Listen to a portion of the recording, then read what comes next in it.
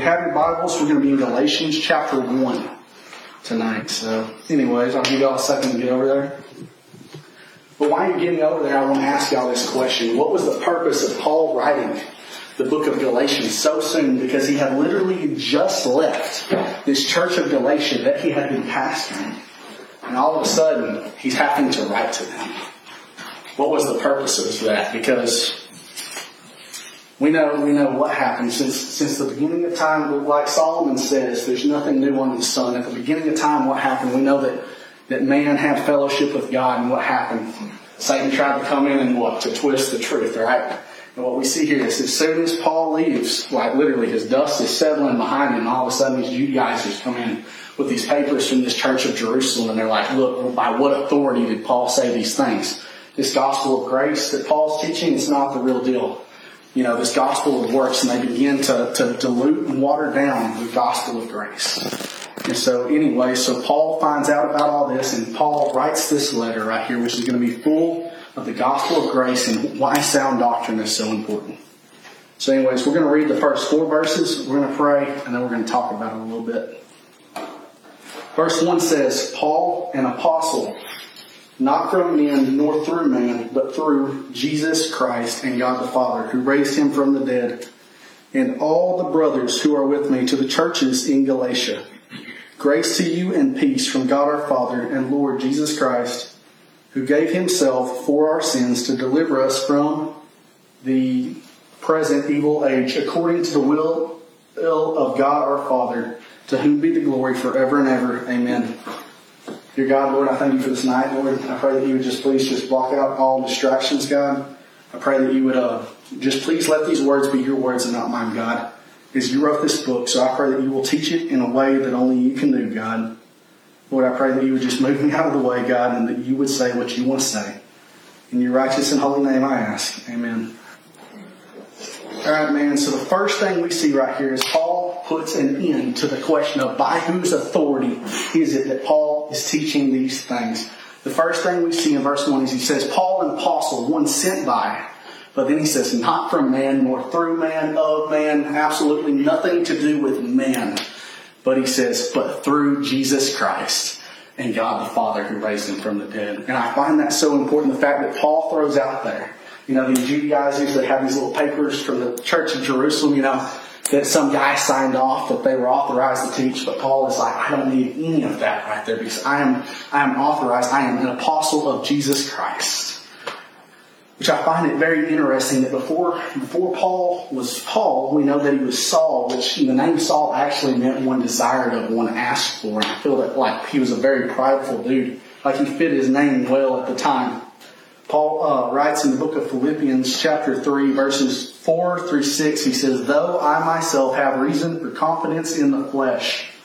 Also, if anyone else thinks he has confidence in the flesh, I have more. Circumcised on the 8th day, of the people of Israel, of the tribe of Benjamin, a Hebrew of Hebrews, as to the law, a Pharisee, as to zeal, a persecutor of the church, as to righteousness under the law, blameless. So the first thing we see when Paul is talking about himself is he says, circumcised on the 8th day. And we know that was a covenant made between God and Abraham back in Genesis chapter 17. Is a covenant to outwardly set apart someone as God's chosen people. And what we see here is Paul, he has been set apart on the 8th day. Forget all those 9th day babies, like Paul was done on the right day kind of deal. He was set apart that right day. He says, I was from the tribe of Benjamin. If you've been on that Bible reading program that we've been on, then y'all know we've been going through the book of 1 Kings. In 1 Kings, that we just kind of had a war for the kingdom between Rehoboam and Jeroboam right here. And we know that 10 tribes went one way and 2 tribes stuck with the lineage of David. And Benjamin was one of those 2 tribes. So Paul had bragging rights. I'm from one of the 2 tribes that didn't fall away.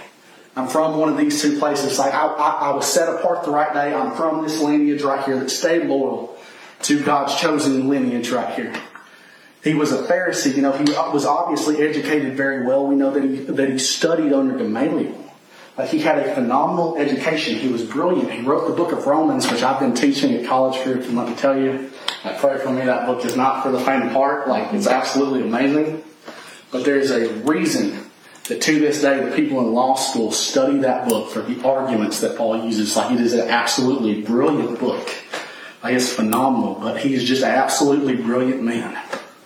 But what does Paul have to say about everything that he does through the flesh? Paul goes on to write in Philippians chapter 3, verse 7 and 8. He says, "But whatever gain I had, I counted as loss.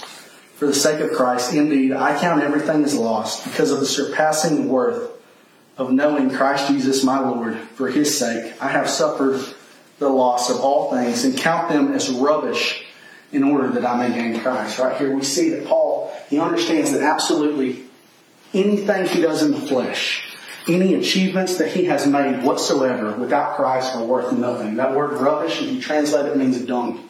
When I taught Philippians with the college group a few months ago, where we said dung, we used the term moo-moo mushrooms is what we called it. And the reason why is because it's ridiculous. And because for us as Christians to try and do anything without Christ, to try and do anything without God, it's absolutely ridiculous.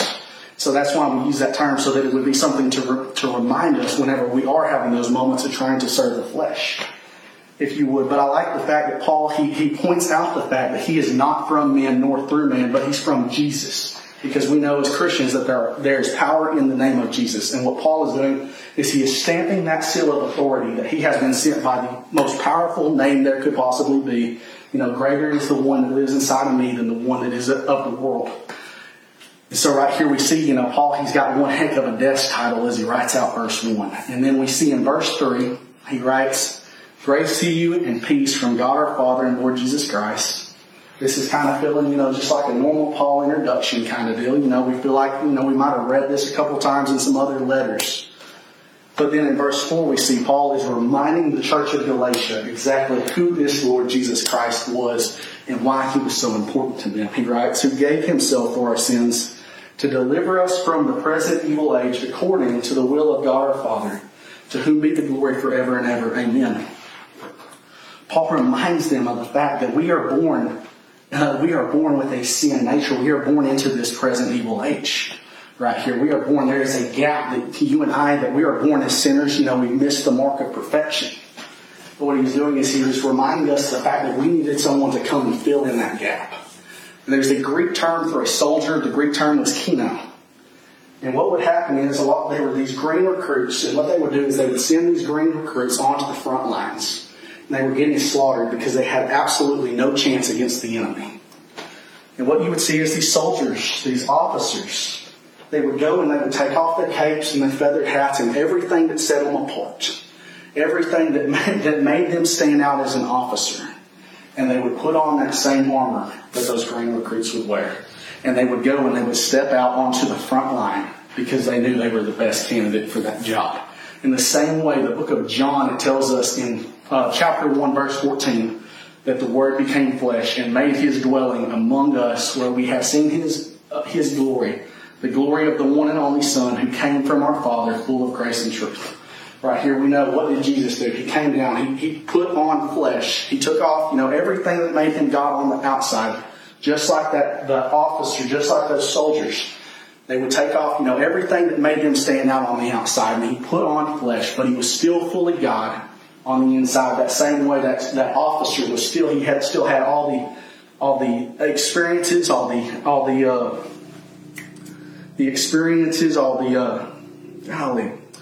knowledge, everything that made him the man he was. He still had all of that inside of him. In that same way, Jesus was still fully God. The only thing that changed was he put on flesh on the outside because he knew that he was the best candidate for the job. And he willingly did that. He didn't lose rock, paper, scissors, to the one with God and the Holy Spirit. It wasn't like that deal. But he came because he loved us. Right here, I love that at the end of that verse in John, it says that we were saved by grace and truth. Because we know that we as sinners, that we are saved by grace. And we know that Jesus is He is the way, the truth, and the life. And that no one comes to the Father except through Him, right? So if Jesus is the truth, what we see here is that Satan has a bad habit of always trying to twist the truth. Why is that? Because we know that Satan, he absolutely hates Jesus because he is pure and holy and righteous. And so what we see is that Satan always tries to put his twist on the truth. In that same way, this is what we're seeing with these Judaizers, in the book of Galatians is they're trying to twist that gospel just a little bit. Get right here. So now let's dive into verse 6. We're going to do we're going to read verses 6 through 10 if y'all would. Verse 6 says, I'm astonished that you are so quickly deserting him who called you in the grace of Christ and are turning to a different gospel. Not that there is another one, but there are some who trouble you and want to distort the gospel of Christ. But even if we or an angel from heaven should preach to you a gospel contrary to the one we preach to you, let him be accursed. As we have said before, so now I say again, if anyone is preaching to you a gospel contrary to the one you received, let him be accursed. For am I now seeking the approval of man or of God? Am I trying to please man? If I were still trying to please man, I would not be a servant of Christ. So the first thing we see here is we see that Paul, he is in complete disbelief that these people that he pastored, that he mentored, that he discipled, that he spent time in, he had planted those seeds, he watered those seeds. But what happened? As soon as Paul walked away, what happened? These other guys, they swooped in and they were led astray.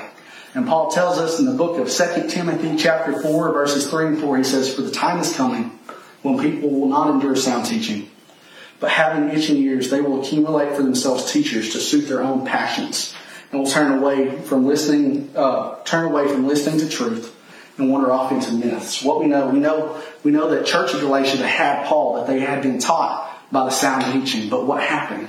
As soon as it says right here in 2 Timothy, it talks about the itching ears. What happens when you have an itch? Immediately, you're like, and it just, almost like takes over your mind. And it was almost like what comes next? Oh my gosh, look what they're teaching over here. And it was just kind of like, look at this. It's the next best thing that comes this way. And what we see is Paul, he talks about all these people that are teaching these false doctrines. He says, let them be accursed, all these people that are spinning the truth. And accursed was honestly the strongest language Paul could possibly use. It basically meant let them be doomed, let them be destined for hell. It's kind of like where Jesus talks about whoever causes one of these children to stumble, it would be better for them to have a millstone tied around their neck and chunked into the sea. Like it's that level of what he says. I find it very interesting the fact that we do see a lot of this going on today. I know that the prosperity gospel movement is a very popular movement today. Of the, if you love and know Jesus, you'll be healthy, wealthy, and wise. And if you can find that in the Bible, please tell me that I'm evidently doing something very, very wrong right there. I can promise you, because I can check one of those categories right there, and it's not the wise or the wealthy one. But anyways. Golly, boys, it's warm in here. But, anyways, so, what we see is we see Paul, he talks about that false doctrine, let them be accursed. And then Paul goes on to close out in this verse 10, he says, for am I now seeking the approval of man or of God, or am I trying to please man? If I were still trying to please man, I would not be a servant of Christ. And we know that Christ, he tells us in John chapter 15, verse 8, he says, if the world hates you, remember it hated me first. In that same way, if we are Christians trying to serve Christ, the light of the world, we know that Christ is the light of the world. And if we're trying to walk like him, like 1 John chapter 2, verse 16 says, whoever claims to live in him must live as Jesus did. If we're claiming that we follow Christ and we live in him and we're living as Jesus did, and we know that Jesus is the light of the world, then would that make the world without Jesus? That would make the world darkness, right? And Jesus tells us that no one can serve two masters, because they'll hate one and love the other. In that same way, Paul puts out, or says right here, he says, if I were trying to please man, I would not be a servant of Christ. In that same way, if you're serving Christ, you're not going to make the world happy. But if you're walking in the ways of the world, then you're walking in darkness, so you're not walking in light, the same way that we as Christians are called to walk in light. And that's the importance of sound doctrine. That's the importance of knowing why we believe what we believe. That's the importance of this book we have right here. And I use this analogy all the time on that parable of the house that was built on the sand versus the house that was built on the rock. And the house that was built on the sand, I always picture it as like a beach house, like a little bungalow type thing built right on the beach. Got bamboo, palm trees on the top type of deal with hammocks and stuff. Like it looks great from the outside. In that same way, the world, it looks great on the outside a lot of the time, but it's not something built to last. Because when that storm comes, that bamboo, it snaps, it falls apart, the palm trees go flying, or the palm branches go flying, the hammock probably tips over. We know that absolutely nothing about that lasts, but we know what? That the house that's built on the rock, that's something that's going to last. But the house that's built on the rock takes a little more time to build than the house on the sand. Because the house on the sand, you just run over there and you start throwing your bamboo up real quick. But it's got no foundation. But your house you built on the rock, you've got to drill your holes to anchor it in.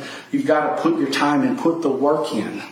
In that same way, we as Christians, if we are going to be built on a firm foundation, then we have to put our work in by digging into this word right here. We have to put that time in, studying it, knowing why we believe what we believe. Just like Peter tells us to always be ready to give a defense for the hope that's inside of us, so that when those false teachers come, that we can say, no, that's not what my Jesus says right here. No, we know this because of this passage over here. But the very sad truth today is that a lot of Christians, that they are just like what Paul talks about in 2 Timothy, that they have itching ears and they will accumulate for themselves teachers to suit their own passions. And they'll turn away from listening to the truth and wander into myths and fairy tales. There are so many different types of churches, denominations, religions out there. Like, there's more than I could possibly count. I was homeschooled, so that's not very high. But anyway, don't throw that into account. But what I do know is that ever since the beginning of time, that Satan has always tried to twist and pervert the truth. And we know that Jesus Christ is the truth, the way, and the life, and that no one comes to the Father except through Him. So we know that we as Christians, that we should make sure that we are building our house on that firm foundation. We should know that we are built on that sound doctrine, so that when those Judaizers come and say, by what authority do you teach or proclaim these things, that we can be like Paul and we can say, I am one sent by Jesus Christ and God the Father who raised Him from the dead. Lord, thank you for this time together, God. Thank you for all these people that have come here tonight to talk about you and serve you and to grow with one another, learning about you, God. Lord, I pray that your word did not fall on deaf ears tonight. And I pray that something that was said tonight will stick with people and will just help us to grow more and more in our lives, God. And I pray for all our families. You would please protect them and just let us be lights to all those around. In your holy name, amen.